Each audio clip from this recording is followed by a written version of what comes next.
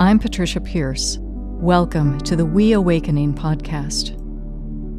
Beneath the global crises we are facing, something truly extraordinary is happening on Earth. Planetary consciousness is shifting as humankind sheds its belief in separateness and awakens to the truth of interexistence. In this podcast, we explore this awakening into unitive consciousness that will give rise to a new world, and we celebrate the luminous web that connects us all.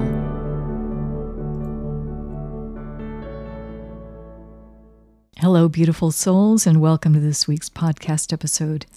Today, I am speaking with Chelan Harkin, who is a 33-year-old ecstatic, mystical poet who lives with her husband and 2 young children in Washington State.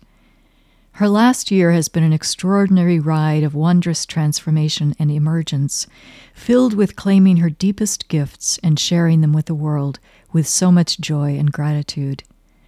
Her poetry has been likened to that of Hafez and Rumi, and she has 2 books of poetry published, Susceptible to Light and Let Us Dance, the Stumble and Whirl with the Beloved. Her poems carry the energy of invitation into our inherent light, while creating a deep, accepting embrace for our shadows.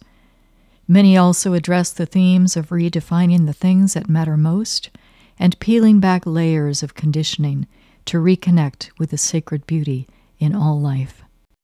So, Chelan, thank you so much for joining me today. It's always a delight to speak with you. And you and I got acquainted through our mutual friend, Mary Reed, and we had a chance to be on a mystics panel together. So thanks again for taking time today.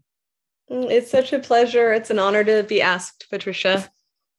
So, Chelan, I would love it if you would share with our listeners what it is about poetry that really draws you. How did you even go down this road at all? What a good question. Thanks, Patricia. So it really wasn't exactly poetry that I was seeking. More broadly, it was the path of authenticity. And within that was, I was so hungry for authentic connection.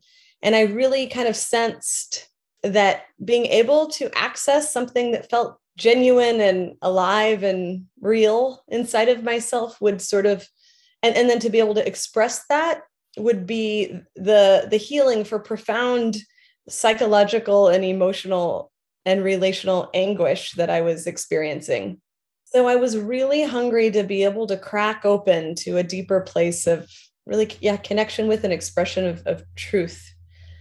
And I had learned of poetry in a creative writing class, and I found a natural gift there, and was sort of experimenting with wielding that as a potential kind of tool or key to open this elusive something up within me. And then there's a neat story about how that eventually did just really crack open this whole channel of connection with myself and with expression and with the beyond. Is that a story that you'd like to share? I would love to. Yeah. Great. Absolutely. Go for it. Yes, there are a few pieces to it. So I just think this is interesting, kind of the inner and the outer, how they can sometimes, there can be a parallel process. So when I was 21, that was really the hardest time of my life. Basically, I just desperately needed a new way in the world. And I was aware of that desperate need of my soul, but I didn't know how to get there. I didn't know how to let go of my patterns and move beyond them. And then I had a spontaneous brain surgery. I discovered an aneurysm in the central artery of my brain, and needed to have neurosurgery the next day. Wow. That's how they operate with that. And so they said, got to go home, shave your head, drop out of school. We got to operate on this ticking time bomb immediately. Oh my gosh. So it was such a shocking and surreal experience because I had no medical history. I didn't identify with having any medical struggles. And then all of a sudden, like, I had to have brain surgery, and they told me I would have been dead by 30 had I not found it. And so like I showed up the next day to have my head cut open. And it was just, that was sort of a thing that just, like it, the trauma and the pain and the cognitive dissonance that I was holding in my system, it just all surfaced to such a degree through that it really brought me to my knees, and it really became unbearable, and I really needed to find a new way. Wow. And so then in that kind of state, a month after the surgery, I had a plane ticket to go to Haifa, Israel, for a Baha'i pilgrimage, go to the holy places there. And my relationship with the Baha'i faith, which I had grown up in, was just as complicated as all my other relationships at that time, and felt there was love and there was shame and there was complexity, and it was fragmented and unsatisfying. And there was one day where we were to go to Baha'u'llah, the founder of the Baha'i faith, we were to go to his prison cell. And I was most interested and attracted to that space. And so we got there, and I had this hope in my heart to have a minute alone in this space, but I was with about 30 others. And I've never had an experience like this before or since, but I entered this prison cell, and I closed my eyes for what felt like seconds, and opened my eyes, and everyone had left the space, and I hadn't heard any commotion. A small room, and the door was closed, and I was alone in this prison cell, and looked around, and immediately was really filled with a voice. And again, this isn't common for me. This isn't something I experience regularly at all in this way, but it was the words, "Let us dance." And those words that were just resonating from every cell of my being gave this incredible permission to the authenticity in my soul to open up and to have a dynamic and truthful relationship with the divine. And this major cathartic grief passed through, and then this incredible rejoicing. And also simultaneously, I knew that one day Let Us Dance would be the name of a book of poetry. Wow. Yes. And then just to succinctly wind up, about a week later after returning, poetry really just cracked open through me and began to flow. No kidding. So, and you were 21, did you say? It's 21. Yep. Wow. So that experience in that prison cell, did you feel as though it was your own inner self who was speaking? And not that there's a separation, right? But did you experience it as a voice within yourself, or as a voice that was coming to you from beyond? That's a really great question. I don't know that it even necessarily matters who it's attributed to. Mm-hmm. But at the time, I attributed it to Baha'u'llah, the spiritual teacher of mine, and somebody who I had endowed with some authority. Mm-hmm. And whether or not that was a trick of my own deep self doing that, framing it that way, who knows? But the effect was truly and deeply and undoubtedly one of giving myself incredible authoritative permission to really let go of shoulds and fears and approval seeking, and open my heart and be truthful and strive to be whole and to express that.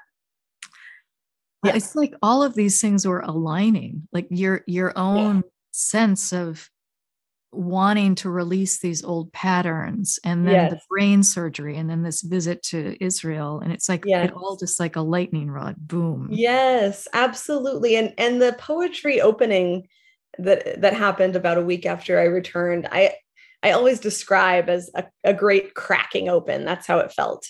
And just a month after this other very physical cracking open experience, It's just interesting. Yeah, Yes. absolutely. So it was after then you came back and you started really, the poetry really started to emerge. Hmm. Um, how, so I know that your poetry has been likened to Hafez and Rumi, and it is that it carries that ecstatic Yeah. energy. Yeah. And that is also another piece of this story, right? That connection that you have felt with Mm. Hafez, and how did that come in, and how did that play out, and what difference did that then make in the evolution of your poetry? Oh, what a good question, Patricia. So I learned about Hafez poetry when I was, I think, about 17. And in a therapy session, I had this wonderful therapist who read me a Hafez poem. And at the time, therapy wasn't a tool that was really working for me that well, because I needed something that would kind of crack me open on a deeper level. And the therapy felt somewhat top down, but like I had to work on the cognitive level. But this poem that he read to me was the first time I really experienced this, like, whoo, something was able to pierce and penetrate the the walls around my heart with this Hafez poem. And so I bought some of his books and just really began drinking it in. And then this last year, I published two books of my poetry, and they're both self-published. And I didn't know the first thing about how to do that, so I bought these Hafez books again, mostly just to really copy the formatting of the books, because I remember them being beautiful, and had this another very strange experience, just a very, very profound, motivating inner nudge. I get inner nudges all the time and rarely follow through with them, or certainly don't follow through with them all. But this one I was really motivated to do, and it was to do a prayer experiment of just going on a night walk every night and chatting very casually, but also very truthfully, authentically, with my favorite dead poet, Hafez, and just to see what happened. So I began that experiment, and some wonderful things unfolded from that. Yes, and I've heard you describe it as like a cork being popped from your head, and this poetry just Yes, flowing through, and it comes quite spontaneously, doesn't it? very spontaneously. And that's the way it has happened since that experience at age 21. I really don't write or share any poetry where I just sit down and try to make something happen. I just sort of wait for it to flow through. But it used to be somewhat of a consistent trickle. And after that prayer experiment, in which I just very directly asked for, hey, Hafez, I love you. You're the best. You've inspired me so much. If you have any extra inspiration lying around, can I have some? And then it really felt, yeah, like a cork was pulled, and it became, the flow became torrential. So much so that it took me 12 years to really put this book out into the world, Susceptible and to light, uh-huh. yes, susceptible to light. And then the book that followed after that cork yanking experience, just 7 months, and it's Yeah, bigger. And the Let Us so, Dance. Yeah. yeah, really interesting Yeah. experience. So one of the things that you mentioned of this experience when you were alone in that cell Hmm. in Israel, and Yeah. that there was both grief and joy. It's like this, Yes. just this upwelling of the whole kind of complexity of emotions. Yes. And that one is one of the things that really strikes me about your poetry is Mm. its capacity to hold the whole spectrum of human Yeah. experience. Mm. And before you really turned towards making writing your, I guess I'll say your day job, but it's like not a Yes. regular day job, but you were a hypnotherapist. Yes. And so share with us what role hypnotherapy has Mm. played in your life and how it continues to inform you and what you write about. Oh, what a good question, Patricia. So So this cracking open poetry experience, it predated discovery of hypnotherapy. And it felt like, I describe it sometimes as like this silver cord that of connection that I was just clinging to desperately, but all around me, it was still very dark and obscure. And so I had this one source of connection, but I was still majorly struggling. And that's those struggles continued to build and amplify. Um, and I, until truly, I did not feel I could go on. And it was very much a darkest night before dawn kind of phenomenon. And um, one day, really, it truly felt that I was just in the bottom, the pit of despair, and just the most acute place of loneliness.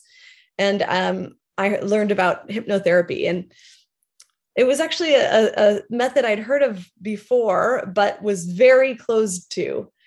Just had no openness to alternative methods at that time, and thought it was weird and had all kinds of judgments about it. But that's one of the gifts, I think, or can be, of being in such an acute place of crisis, is that we become more open to new possibilities.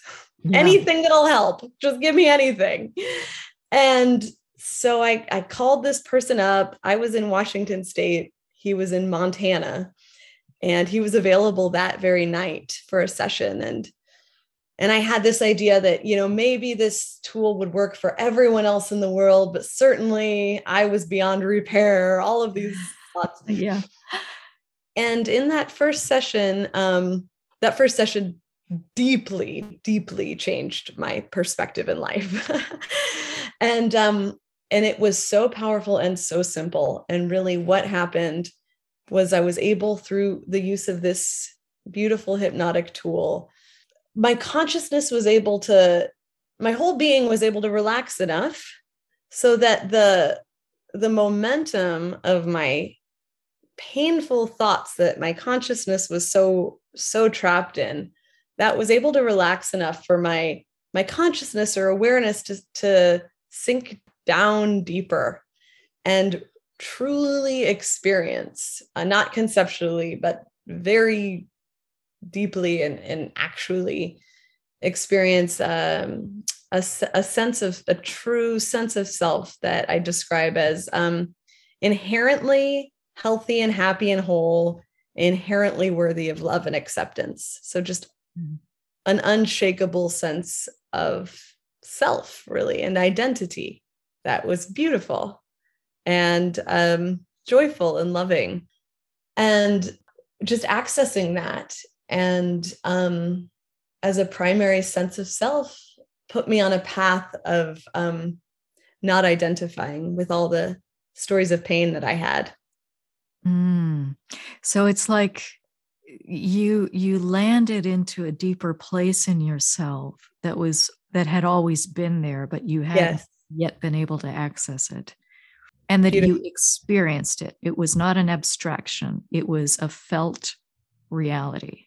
It was a felt reality that couldn't be dismissed. Yeah. Yes. Which then relativizes all of those stories that the mind makes up. Exactly, Patricia. That's exactly it. So at that point, you realized you didn't have to identify with those stories because you knew a deeper truth about yourself. Bingo. Exactly. Okay. Yeah. Yes. Yeah. And in that, so as you then experience this deeper self that is already whole, already worthy, always has been. Yes. Then there's also this capacity to continue to open to and allow and embrace the suffering. So how does that play in your what a good question. Yes. So when I realized I wasn't the suffering, it shifted from I am the suffering and I'm ashamed of that. And so I need to use all my life energy at all times to repress that, or it'll be too much, too messy, etc. When it shifted from that to, oh, I am inherently healthy and happy and whole and worthy of love and acceptance no matter what. I have this sorrow to steward. Mm. And there's innocence at the root of this. This was learned, essentially. This isn't essential. This was learned, and I can steward this through. So I entered a really potent process of for about a decade of daily just incredible catharsis. And with the release of that energy, or the recycling of it, each time it would give new wisdom and inspiration. And it was kind of a metaphor I like to use, is it's sort of like if the clouds thought that's if the sky thought all it was the clouds, and it was afraid that if it opened, it would just never stop raining or whatever. And then it realizes, like, whoa, there's a sun. Oh my gosh, this exists. Then it just allowed itself to rain. And then, flowers and a verdant earth began to blossom. And it's not like the clouds were done with or ever will be, but in understanding the wholeness of the ecosystem, it began to be a generative and beautiful process. Does that make sense? It absolutely makes sense. And I love the way you express that there was sorrow still to steward. And yes. that like and I think we each have our own sorrows to steward, and they're not always necessarily our personal sorrows. Yes. They might be generational sorrows, or they might be sorrows about what's happening in the world. And how do we steward those sorrows? How do we welcome them rather than reject them or try to repress them? Absolutely. And I think so often those of us who are, who orient more towards a spiritual orientation can carry this idea that we're always supposed to be, smiley face and joyous, blah, blah, blah. But that's not what wholeness is, right? Wholeness is welcoming the whole. 100%. Yeah. Yes. I'm so glad you said that. And I used to really have that idea too, that to be spiritual is to be good, and to be good is to be happy.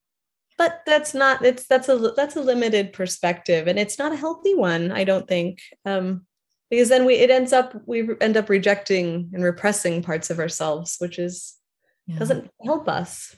Right. Yeah. And we end up judging ourselves for, so there's the sort of shame and judgment also gets woven in. Well, along these lines of opening up to all of it, would you be willing to read this one of the many poems that I love, Crushed into Wine? Would you read that for us? Thanks for asking, Patricia. I'd be delighted. And this is from your book, Let Us Dance. Let Us Dance, the Stumble and Whirl with the Beloved. Okay, here we go. Crushed into wine. To the God who does not make all of us famous. To she who is not an enabler of the great dreams of the grapes, that instead they may be crushed into wine. To she who does not want to grant the coal deliverance from its suffering just yet, for somehow she sees within it the makings of unimaginable diamonds.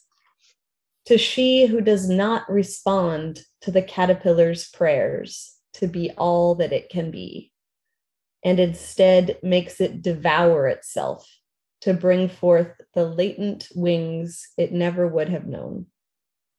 To she who impoverishes every illusion we thought was so precious. To she who is so happy to dash any fantasy we've had of ourselves, to prove our inner riches and nobility more magnificent and abundant than anything the external ever have crowned us with. To she who steals every smallness I hang my name on, thank you from who I will become. Such a beautiful poem. And I think so apropos, not only for us personally, but for the world right now, because I think we can feel like we are that coal that's being crushed. Yes. Everything that's happening in the world right now, and to understand that there's a bigger process at work here. Yes. us being brought into our fullness. Mm-hmm. So, what was it like for you to really come out publicly with all of this that has been going on for you? Hmm. What a wonderful question. Oh, you say all of my questions are wonderful. They are. They evoke, they evoke great reflection, and you're able to pinpoint kind of the juicy areas where there's just a lot of really rich things to share. So I really appreciate it. As someone who loves expression, I really appreciate the catalyst of your questions. So it was such a journey. So it took 12 years, really. So poetry had been coming through me for 12 years, and I had a very big collection of it.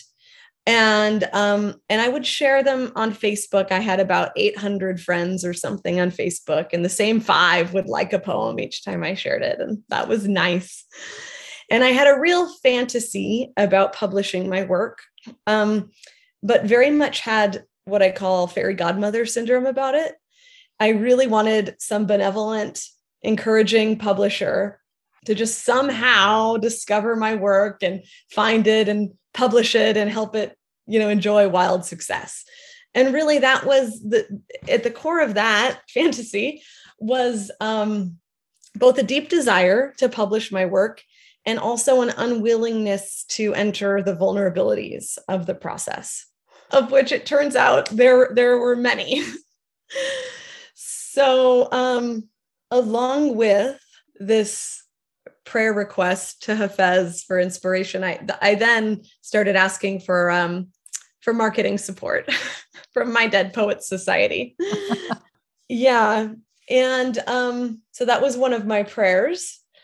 And then really it was framing moving forward with publishing as an experiment that allowed me to finally get moving along the path of forward movement. And I set a goal for 3 weeks out to I just got to claim this and I got to do it. And I want to make a tight goal, and maybe I won't reach it, but it'll help me get activated.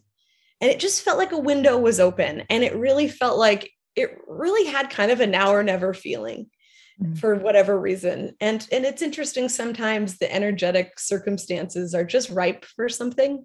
So I began to set little manageable goals and try to accomplish them each week. And each step forward was just brutal, Patricia. It was so scary because I had so many, this was something I cared about the most. And I had so many limiting assumptions that I was afraid were true. And I was afraid of being seen at this deeper level, which I had really also very much locked down and protected my whole life, because also of all kinds of limiting assumptions and fears that other people wouldn't resonate. Yeah, I so appreciate your description of that, the fear of being seen. Yes. But then there's also the discontent of not being seen. Like you can't do that because there's this thing in you that wants to come forth and share. Exactly. So it's like stepping into those fears. Yes. And it was the most transformational process of my life. And one of my biggest fears was that if I gave this a shot and it just sort of petered out, that I wouldn't have this wonderful dream to lean on as a crutch when my life became dull and mundane. I wouldn't even be able to have my imagination about this possibility. But one of the interesting findings is that when these passions or these desires of ours, these parts of ourselves that we want to bring forth into the world, they're these kind of core or foundational energies typically. And when we bring them forward, there's really no way to do that without transforming the whole structure of our being, because they're so foundational that regardless of what happens on the outside, how successful we are or whatever, we enter a profound process of transformation. Yeah. So it's more than whatever happens externally. It's stepping into that inner knowing and allowing it to express itself, that inner core. Absolutely. And it's so important to acknowledge that that is so much more important than whatever happens externally, because so much of people's desire for fame and success actually can come from wanting to bypass um, discomfort and or fears in ourselves, and thinking, oh, if I can attain this, this will be a blanket over this and it'll protect me from it. But when we go through the fire of really moving through our fears and testing them and seeing that they're not truths, we just become so much more empowered, and we have such a deeper experience of self-trust, and we're not fleeing ourselves for external things. And anyway. Yeah, and in your case, so you Yes. moved forward. You knew this needed you needed it. You needed Yes. this poetry to move out. I did. And you took that step. You published it yourself. You didn't wait around for someone else to sort of magically discover you. You took that step. Mm-hmm. And then you took another step with your latest book, Let Us Dance. And then you've got another book coming, I understand. Yes. So so you did that, and also things opened up for you on the external plane in terms of things have really accelerated for you over this past year. Can you share some of that magic with us? I would love to. It's been truly the greatest joy of my whole life. So just juicy and super fun part of this story is that, I was praying specifically to Hafez for help, and specifically for marketing help. I had a couple others on the team. Khalil Gibran was another A-team friend, and Brian Doyle, who's this wonderful author who's passed away. And but Hafez was the chairperson, and I said, I was just having fun with this wild big prayer, and I just said, like, Hafez and company, just tap all the spirit friends and all the resources in this world too, to just really get things going. That this is totally based in just joy, and my intentions really were just truth and joy and love and liberation for myself and others. And then so 3 weeks into this prayer, I get an email in my inbox from Daniel Ladinsky, who has done all the renderings of Hafez poetry and has made him a superstar to the Western world. And Daniel Ladinsky said, like, basically, hi, Chelan, I'm a reclusive poet. I rarely reach out to anyone. And I saw your book, and congratulations.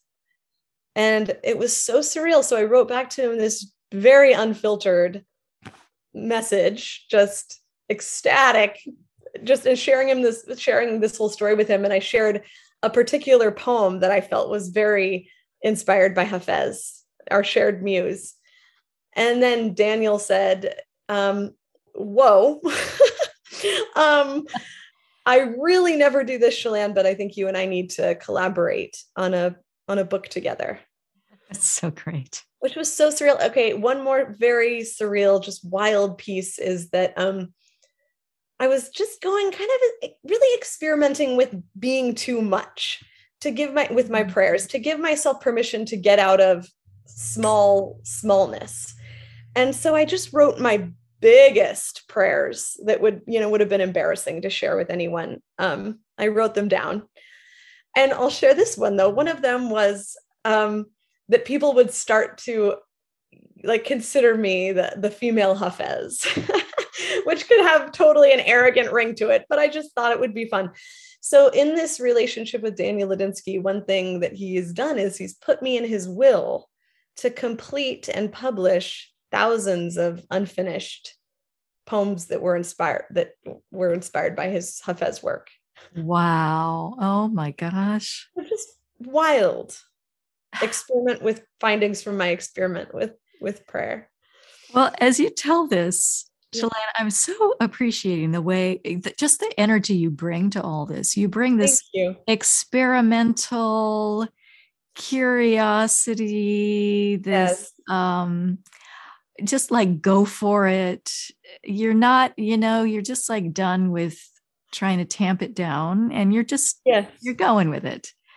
And also the You're noticing. specificity. I love the specificity that you Yes. bring.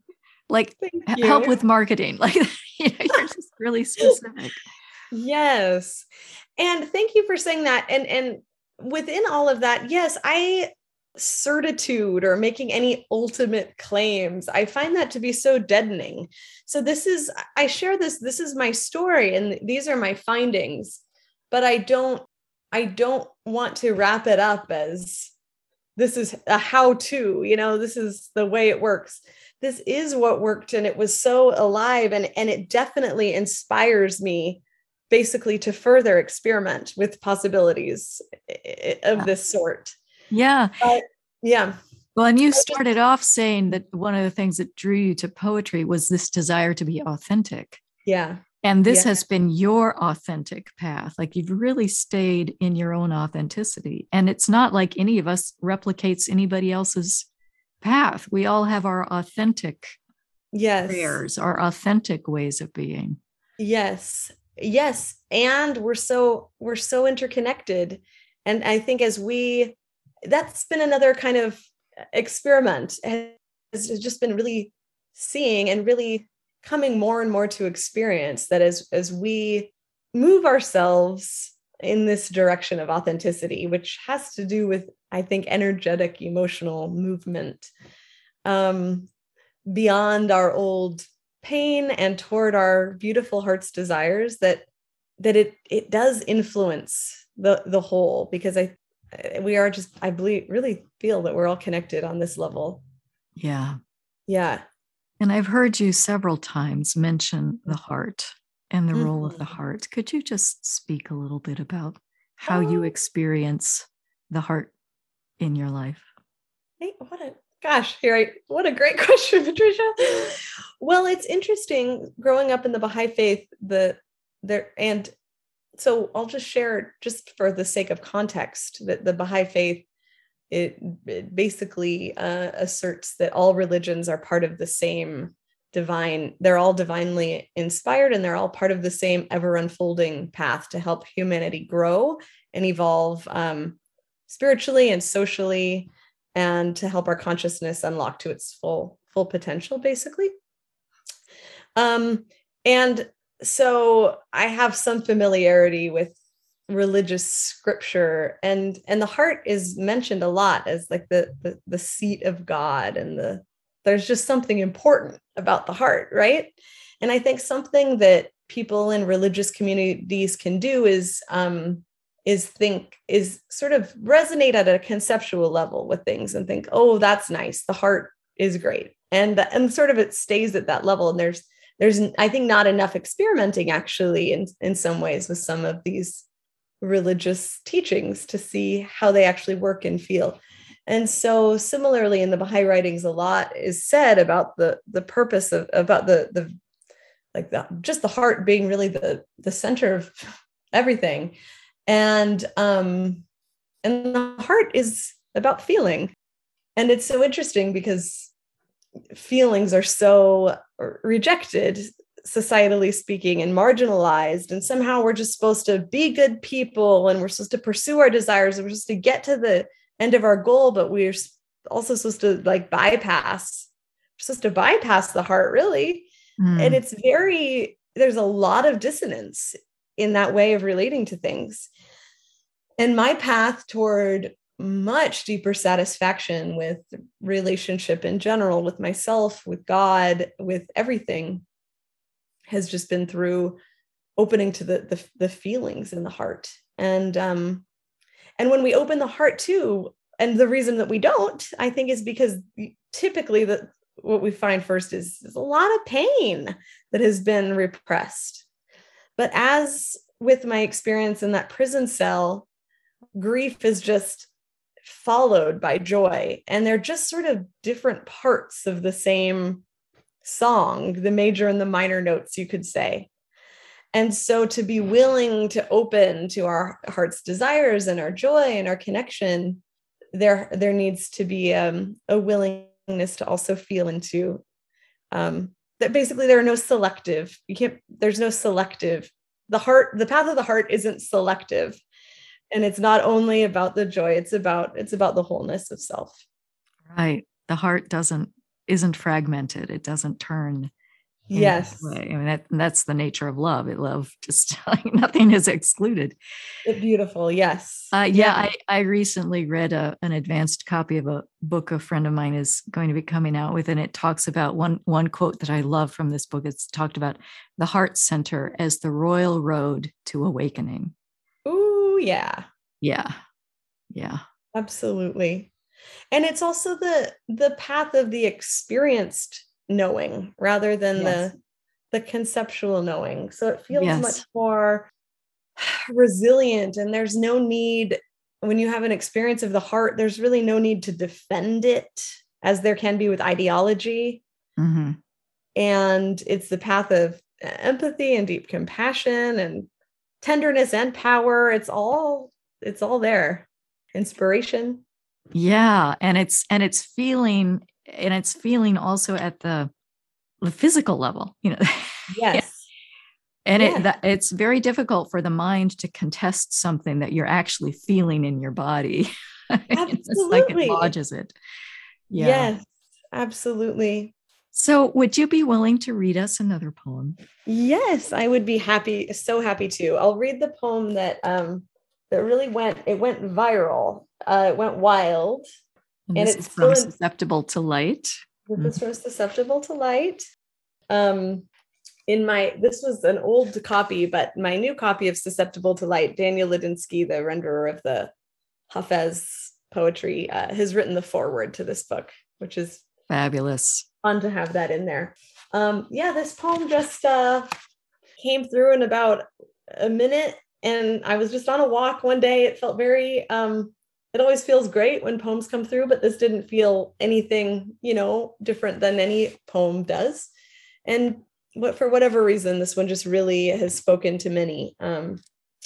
And I'm so grateful for it. So here we go. It's called The Worst Thing. The worst thing we ever did was put God in the sky out of reach, pulling the divinity from the leaf, sifting out the holy from our bones. Insisting God isn't bursting dazzlement through everything we've made a hard commitment to see as ordinary. Stripping the sacred from everywhere to put in a cloud man elsewhere, prying closeness from your heart. The worst thing we ever did was take the dance and the song out of prayer, made it sit up straight and cross its legs, removed it of rejoicing, wiped clean its hip sway, its questions, its ecstatic yowl, its tears. The worst thing we ever did is pretend God isn't the easiest thing in this universe, available to every soul in every breath. So beautiful. Thank Thank you, you. Patricia. Yes. Thank you. Thank you, Chelan. Thank you so much. So, next for you, you have a third book that will be coming out at some point. People can visit your website, which is your name, right? ChelanHarkin.com. Yep. And do you know when your next book's coming out yet? Thanks for asking. It's sort of on hold. And I wouldn't say it's on hold, but a few other things have come to the forefront for me as more immediate, exciting desires. So I'm really, really thrilled to just find more speaking opportunities. Mm-hmm. I want, and I speak on a wide variety of themes. Typically, none of my presentations are really pre-crafted. So they have an energy of kind of honest and alive connection that comes through, but themes of grief and authenticity and unlocking expressive flow and all of that. And they're always interwoven with poetry. So I am just really exploring opportunities for speaking right now. And I'm working on working. Doesn't even feel right. It's so much fun. A dear friend and I are putting out a podcast together. And then one of my all-time favorite authors who I've connected with through this poetry process, who wrote the foreword to this book, she and I are going to be creating a podcast. So those speaking events and developing speeches is really the thing that is most exciting and alive for me right now. But my book, which I do hope to have completed in 2022, toward the end of the year, will be called Becoming the Full Moon, The Many Phases of Love, Creative Expression, and Wholeness. What a great title. Thank you. Well, Chelan, thank you again. I really have loved talking with you. It's been a delight. Thank you so much. I Likewise. really encourage our listeners to check you out and check out your books. So I'm sure we will be in touch. And thanks again. Blessings.